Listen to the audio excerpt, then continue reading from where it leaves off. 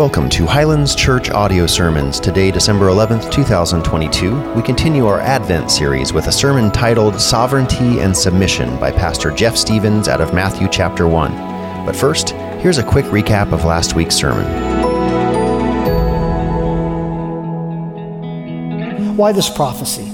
Why this prophecy of hope to such a wicked king? I think it's because Ahaz is typical of all humanity. Do we take opportunities to trust in ourselves rather than what God wants? Do we feel like we're in the midst of a battle, uncertain of what the future might hold? Do we find it difficult to be at peace with others and maybe at peace with God? See, when we place our faith in the person of Jesus Christ and believe that He died a sacrificial death on our behalf because of our sin, we become a child of God. And He becomes our wonderful counselor, our mighty God, our everlasting Father, our Prince of Peace. I pray that you know Him this morning. This is an interesting story, and I think that, most of us, of course, have heard it over our life. I'm probably not going to deliver it the same way that historically it gets delivered, because as I got into studying it and looking deeper into it, there is just so much more. And this is truly, in our context today, is a story about 42 men, 5 women, and 1 baby. We're not going to cover all 42 men. But I can tell you, in those 42 men, 41 of them are fathers and 1 of them is a dad. I think it's important for us to understand Christmas is about celebrating the incarnation, where the God of this universe came to this earth as a child, as a baby. Jesus is that incarnation. This genealogy that we're going to look at today and his lineage is his family. And it took every one of them to fulfill the prophecy and the law of the prophets to come to reveal the God-man. I think about it in the terms of sovereignty, where the sovereign God of this universe came to dwell among us. But also attached to it is this concept of submission. I can't imagine the God of this universe submitting himself to people, to being born. It reminds me of a meme that has been going around ever since Queen Elizabeth passed away. The meme, of course, gives credit to Queen Elizabeth. The reality of it is that it's actually accredited to Queen Victoria. The story comes from, if you really want to know, it's on page 171 of the book Crowned to Serve. This book was written by Dean Farrar. Dean Farrar was the honorary chaplain to Queen Victoria. This is in the period of time in the late 1800s and the early 1900s. But in this, Frederick Farrar quotes a story about Queen Victoria. And it was after a sermon, and the Queen came and spoke with him on the topic that he had chosen, which was the second coming of Christ, the return of Christ. And she asked him specifically, "Oh, how I wish that the Lord might come during my own lifetime." He responded, "Why does your majesty feel this earnest desire?" She replied with quivering lips and her whole countenance lighted by deep emotion. And she said, "I should so love to lay my crown at his feet."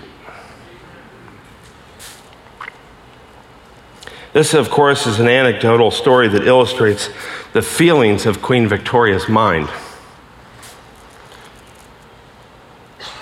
But after this recent loss of Queen Elizabeth, we saw this uproar. We saw this encouragement of people who were basically this outpouring for the Queen of England, even though we as a nation ourselves separated ourselves from the monarchy quite some time ago.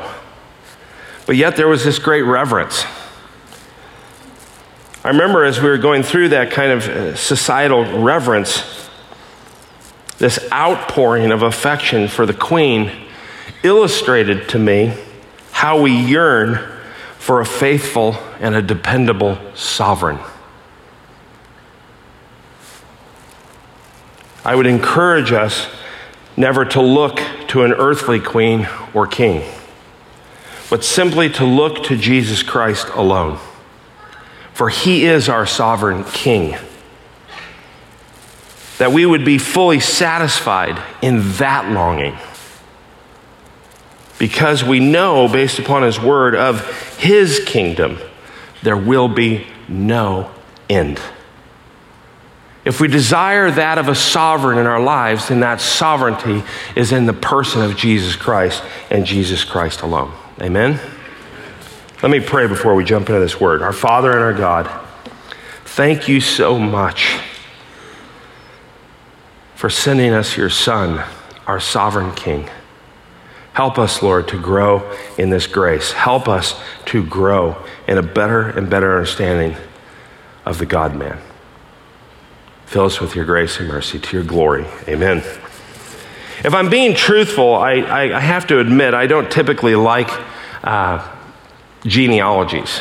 I'm sure many can relate, not all of you, but many can relate because I change all their names, right? As I'm reading it, they become Jerry and Larry and because I can't pronounce most of their names. But I want us to understand that this genealogy is important. It's important for us to understand.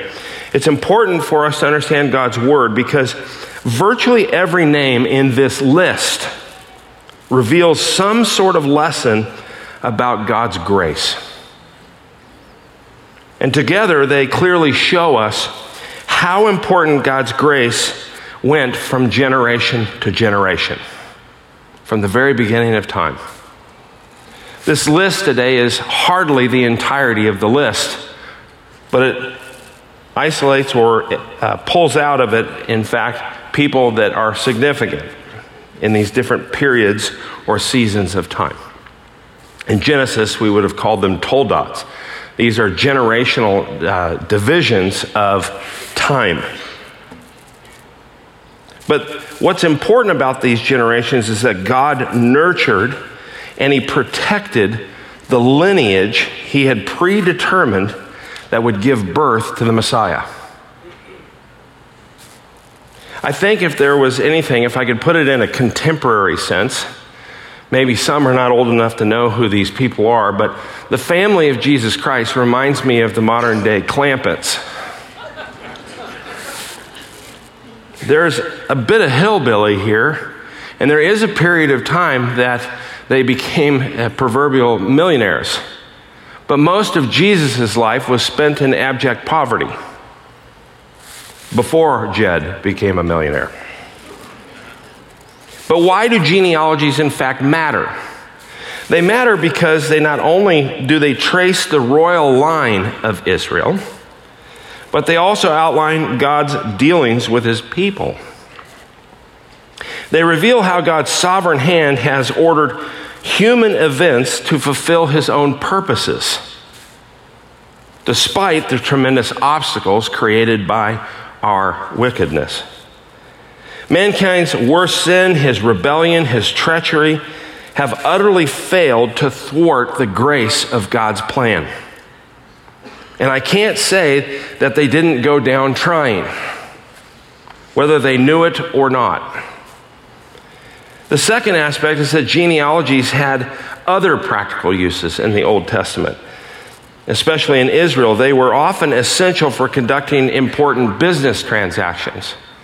The way that you proved that you owned a piece of land was based upon your genealogy, that you were in fact the son of so-and-so, who was the son of so-and-so, representing that property was passed down from generation to generation. In fact, also the entire priesthood of Israel, the entire depended upon genealogies. All of Israel's priests had to be a descendant of Levi. You had to become a priest, you couldn't just apply for the job. You had to show that you were in fact from that lineage. And for all those reasons, the genealogies were carefully recorded and guarded. And the more important ones were, in fact, encapsulated in the books of Scripture, in the 66 books of God's Word. But in fact, when we look at it, the New Testament begins, we find Joseph and Mary going up to be registered according to their own ancestry, a census, where they had to go to Bethlehem, which of course is where our Savior was born, fulfilling the prophecy of God's Word, their ancestral home. The lineage of Judah's kings. In fact, to become king of Israel, you had to come from the line of Judah. God's promise was that David's offspring would bring forth the one, right, who would deliver Israel and would reign as king everlasting. You can imagine as time went on, is this the king? Is this the everlasting king? The constant reminder because of Isaiah's prophecy, is this the one? Is this the one? But when we look at that lineage and speaking through the prophet Nathan, God promised David in 2 Samuel 7:16, he says, "Your house and your kingdom shall endure before me forever." It's never going away. "And your throne shall be established forever." The monarchy will never end. You see, what this meant was that any claimant, any person claiming to the throne of Israel, had to demonstrate genealogically that he descended from David and that he was in the line of royalty. You had to be in the specific line of royalty. I know that if I go to Ancestry.com, I probably find something. I haven't done this, so I'm just making this up, right? I probably find that I'm the second cousin 9 times removed from George Washington. That doesn't put me in the line of the presidency. Scripture records these things as infallible. They record these things as authoritative so that we understand the lineage and the truth and the accuracy of God's Word. But in our text today, it's going to deal with 2 genealogies and it's going to deal with 2 prophecies. The 2 final genealogies in Scripture both trace the lineage of Jesus. And they come in the Gospels, the canonical Gospels, right? So if we understand that most of the Gospels are repeating the same story just from a slightly different angle. But in this case, Matthew and Luke are recording the same story. Matthew 1, in chapter 1, is going to talk about something very specific. But the same story in Luke chapter 3, verses 23 through 38, seems like it's different. Matthew, of course, starts with Abraham in the genealogy and follows the line through David to Jesus via Joseph's family. And what's interesting, in Luke starts with Jesus and outlines the genealogy of Mary's family back through David, and then, of course, all the way back to Adam. It should probably note that Matthew doesn't refer to Joseph as Joseph the father. He refers to Joseph specifically, but it refers to him as Joseph the father of Jesus. This is interesting. But it refers to him as the husband of Mary. That Joseph is the husband of Mary by whom Jesus was born, Matthew 1:16. Scripture is clear that Joseph was not the biological father of Jesus. In fact, God was. And because Jesus had no human father, he couldn't be a descendant of David except through his mother. This is an important point. The legal right to rule always came from the father's side. It didn't come from the mother's side. And this was true even in Jesus' case, if he were in fact the biological son of Joseph. But because Joseph adopted Jesus as his son, he gained all the rights of Joseph and his lineage, but none of the curse.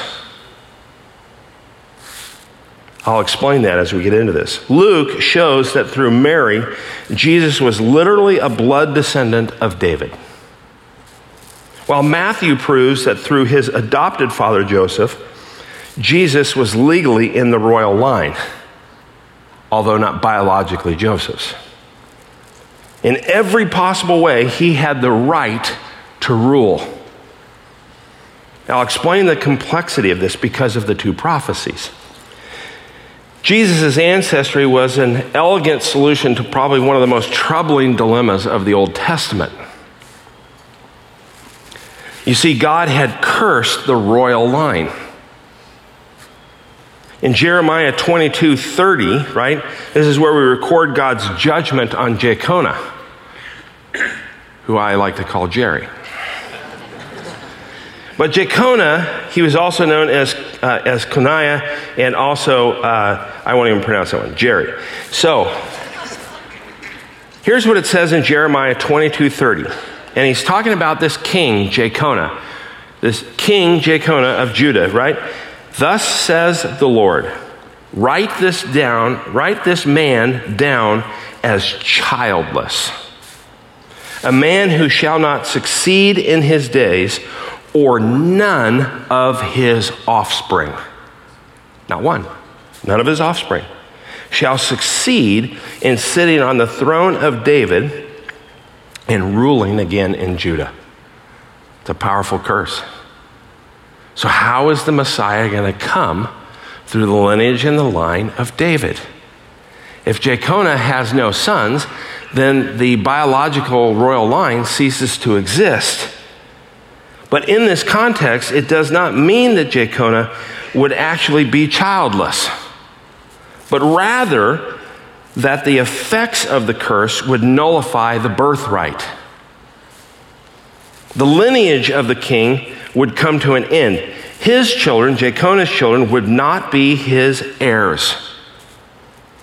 And his right to rule, as well as all the other privileges of the royal birthright, were permanently taken from him and his descendants.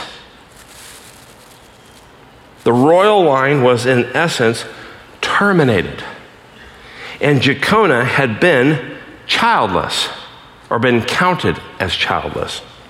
You see, because we see in Matthew 1, verses 11 and 12, where it says, and Josiah, the father of Jeconiah, and his brothers at the time of the deportation to Babylon, and after the deportation to Babylon, Jeconiah was the father to Shealtiel.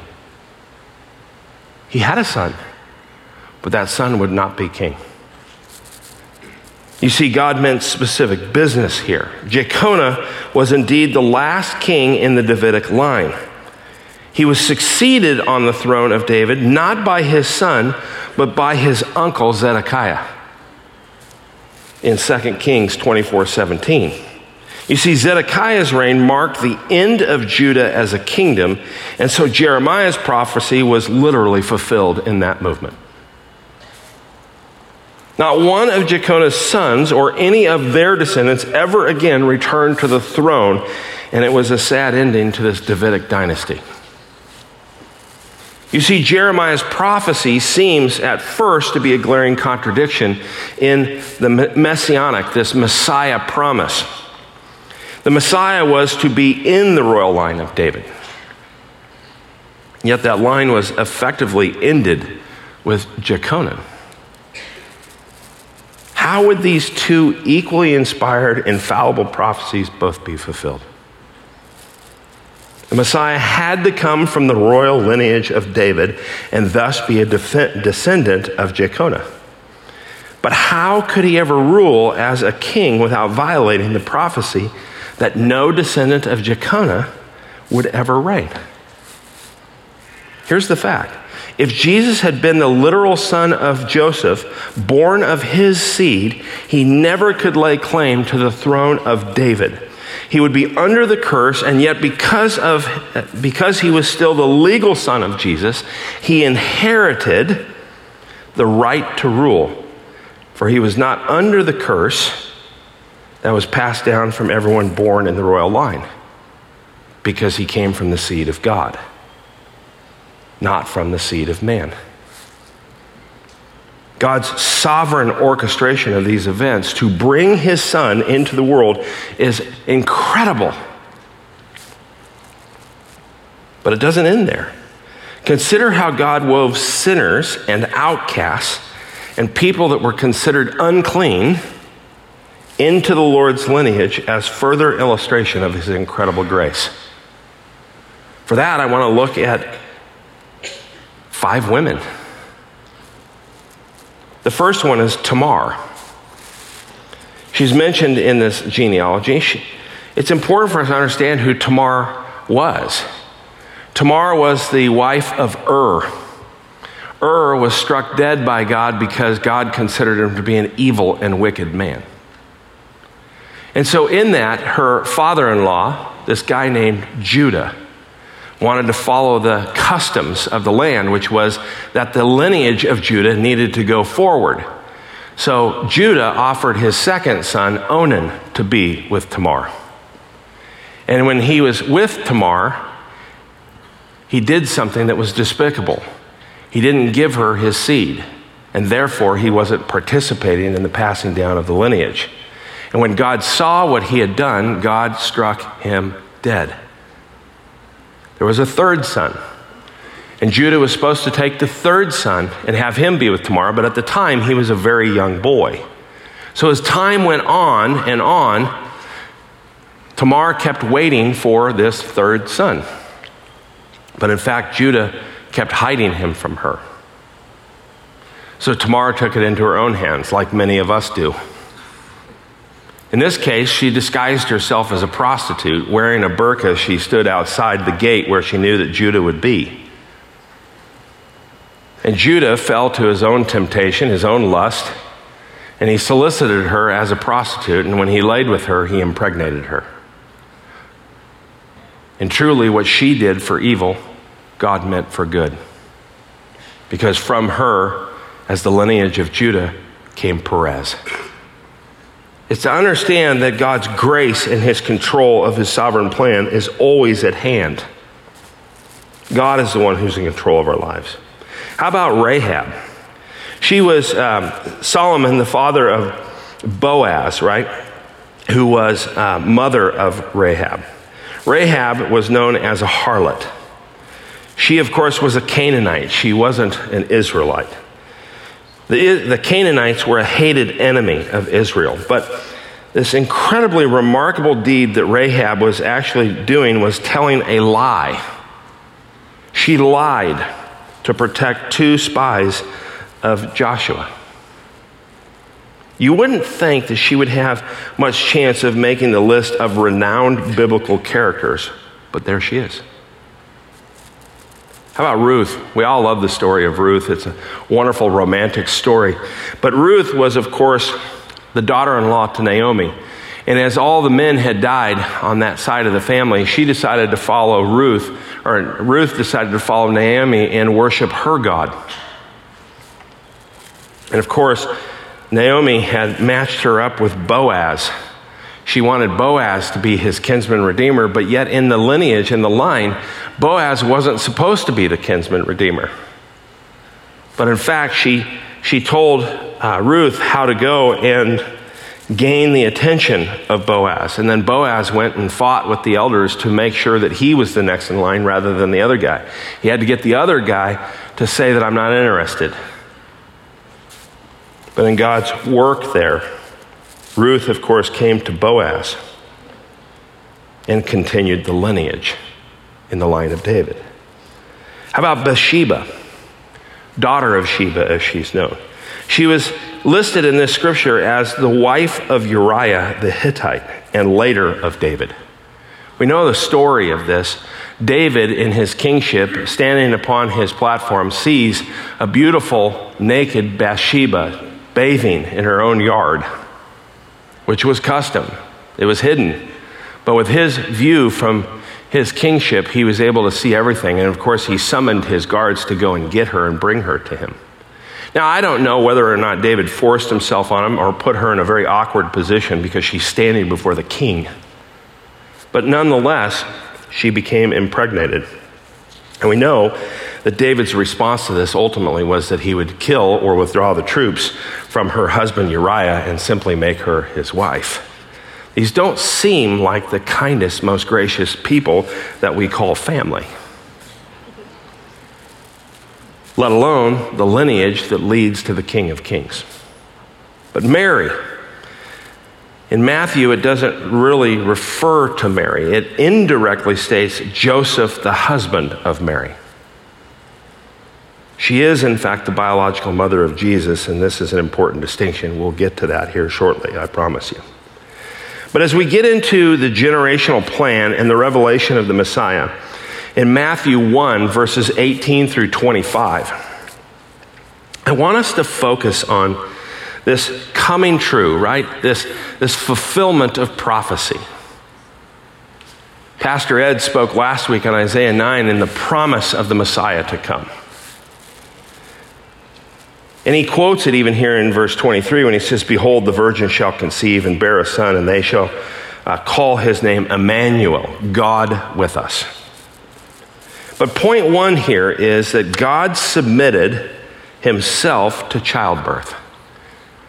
God submitted himself to childbirth. The King of Kings, the Lord, the creator of everything, submitted him to this very process of childbirth. It's probably one of the great wonders of Christmas that Christ, the Son of God, did not just become a human, but he became a baby. As physically small and helpless and needy as probably certainly I had 4 girls, so I never had a son, but I have these 2 great grandsons, and I can't imagine taking those little birthed babies and thinking for 1 second, I'm holding the King of Kings, the creator of everything. But as it says in Luke 2:7, Mary gave birth to her firstborn son, and she wrapped him in swaddling cloths and laid him in a manger. I love this quote from Marshall Siegel, who said, "Wonderful Counselor, Mighty God, Everlasting Father, Prince of Peace, all in such a small 7 or 8 pound package." Imagine holding the Savior of the universe with infinite power, wisdom, love, and mercy, and you're just one arm rocking him back and forth to go to sleep. You see, any of us can cradle a newborn and get that similar sensation. But witnessing the birth of a child, painful and fragile, mysterious and miraculous, makes it all so much more incredibly spectacular. You think about the long months of pregnancy, the difficult hours of labor, the agonizing minutes of pushing. You see, this preaches the gospel with fresh depth and clarity. Some 3 decades before Jesus even endured the cross, he endured the birth canal. Long before he was delivered from the tomb, he was delivered from the womb. And he was lifted up for his mom and dad to see for that very first time. The newborn who would secure the way of countless second births. Point 2 is to understand that his birth revealed the prophecy as accurate. He brought the prophecy to light. They've been wandering around for 700 years wondering, how is it possible that we'll ever have an earthly king? How is it possible that we would ever see another king of Judah? How would it possibly be, because it ended with Jeconiah? And here he is. You see, Isaiah himself, right, he had to feel difficulty in this. But as we hear this message every December about the manger, the stable, and all the animals, let me ask this question, but what if Jesus would have come today? If he'd been born in a brand new neonatal center or some other nearby hospital? What if there had been plenty of room at the Hampton Inn? The drama of that night with nowhere to have a baby is significant and precious. But as we set up our manger scenes year after year, are we looking past the best part of the story? God became man. Think about that. You see, that's the story. Even more, God came as a baby. God came tiny, helpless, fully dependent. He could have been welcomed into the finest of palaces with the most advanced technology of the day. He could have been ushered into the greatest comfort and luxury, and still would have been the biggest dissension from heaven as king to earth as an infant that the world has ever known. It still would have been the birth that revealed prophecy, announcing a new kingdom and promising a day when even the heavens and the earth would be born again. There would be a new kingdom. There would be a new covenant. But thirdly, I think it's important for us to understand that Jesus was born a king. He didn't work to become one, because he's from that lineage. I can't imagine what Isaiah must have felt when he started presenting this concept to his people and his peers, that I'm talking about baby God. They must have thought he was crazy. But when he wrote about the divine king who would come to save his people from all their sins and all their enemies, he wrote this: "To us a child is born, to us a son is given." Isaiah 9:6. He could have said a savior has emerged. He could have said a king has come. But what God was revealing was that our Messiah would be born a baby, that he would be born in such submission and humility. How much does an infant depend upon its parent? For changing, for food, for a tender, loving caress. You see, the reality should have sent a tsunami through everything Isaiah and his hearers had known about God in the world. This God who rules, who has made and upholds the universe, would now come down into this world, not as the highest, not as the strongest, not as the most powerful, but as the smallest, the weakest, the most obscure. God was coming not in the clouds, but in swaddling cloths. He was the fullness of divinity in a diaper. It is, in fact, John 1:14 that reminds us that the Word, who is Jesus, became flesh and he dwelt among us. On the moment of his first breath, that moment of that first breath, the cord has been cut. And all the human biology is taking place. And in the moment of that first breath, he is king. Nothing else. He's king. I can't even imagine that. He has majesty, and he is Lord of all.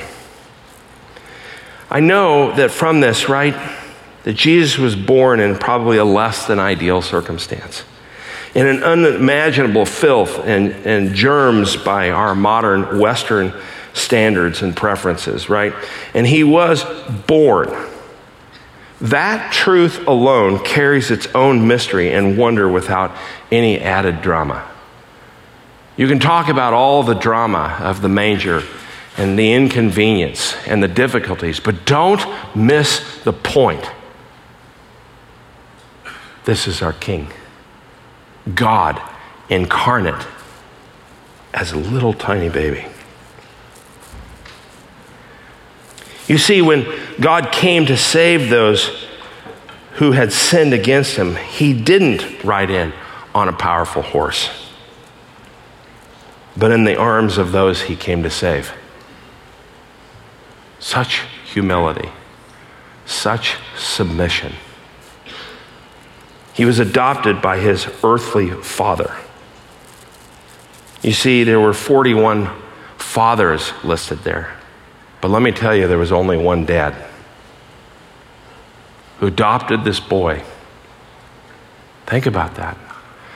Think about the symbiotic relationship between that. Because Joseph adopted Jesus as his son and put him in the lineage of kingship, so shall you be adopted by God the Father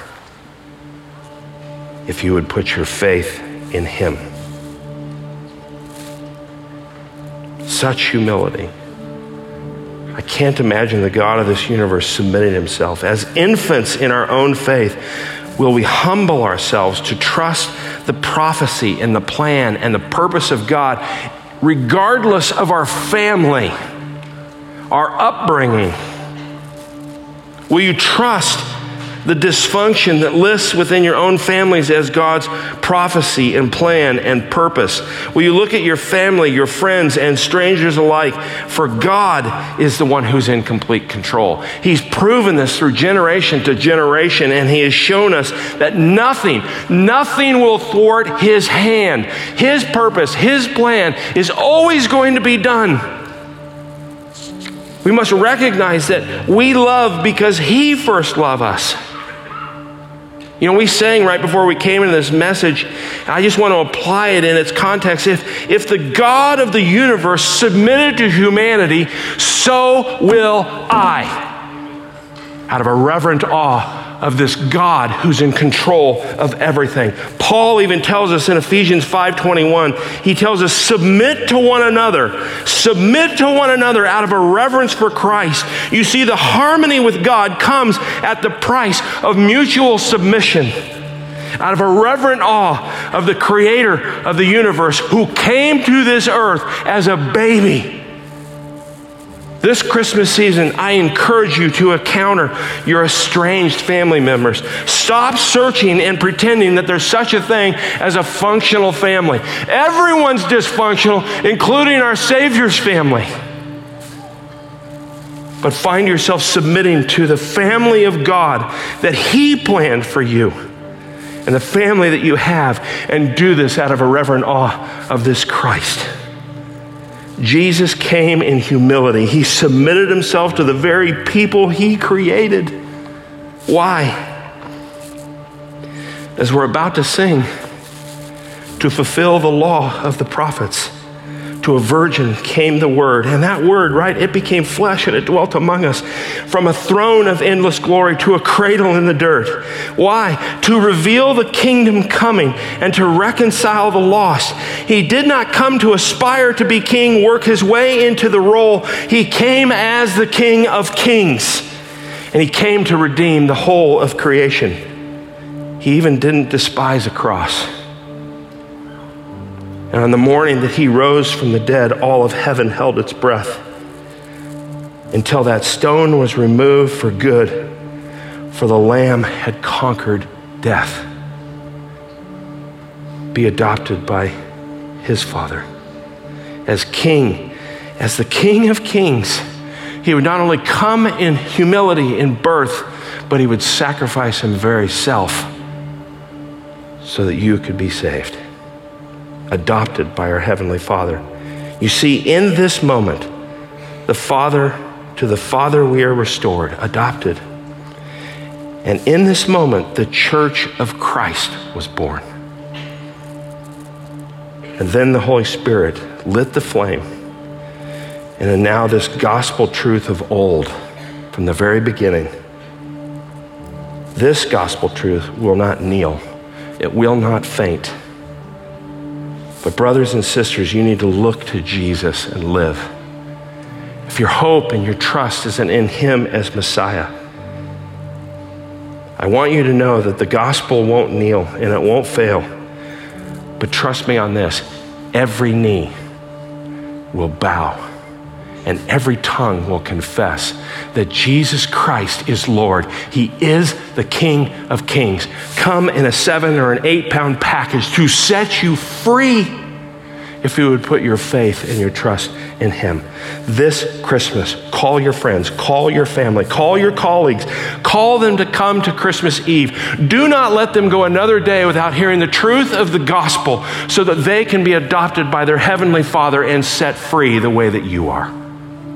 Amen? To God be the glory. Let's stand. Let's worship this God wholeheartedly. Let's sing all this praise, not to ourselves or to each other, but let's glorify him. Praise forever the King of Kings. What an incredible story. Today, don't forget to grab one of those little pieces about how God has just blessed us in this last year, just as a good recap. And even if today Christ has become real to you, I know that we have some next step packages where if you would so graciously come down and just pray with any of our prayer warriors down here, we would love to pray with you. If you need any prayer or praise or anything going on, we are here to love you with the gospel of Christ. Please let us do that. Our Father and our God, Lord, we thank you, praise you, for you are the King of Kings. You've always been. You are the everlasting King. Help us, Lord, to glorify you in each moment we're entrusted, to give all praise and all glory to this triune God, to this Father, Son, and Holy Spirit, three in one, Lord. Praise forever be to you. It's in Christ's name we pray. Amen. Amen. I love you guys. Minister to one another. See you next week.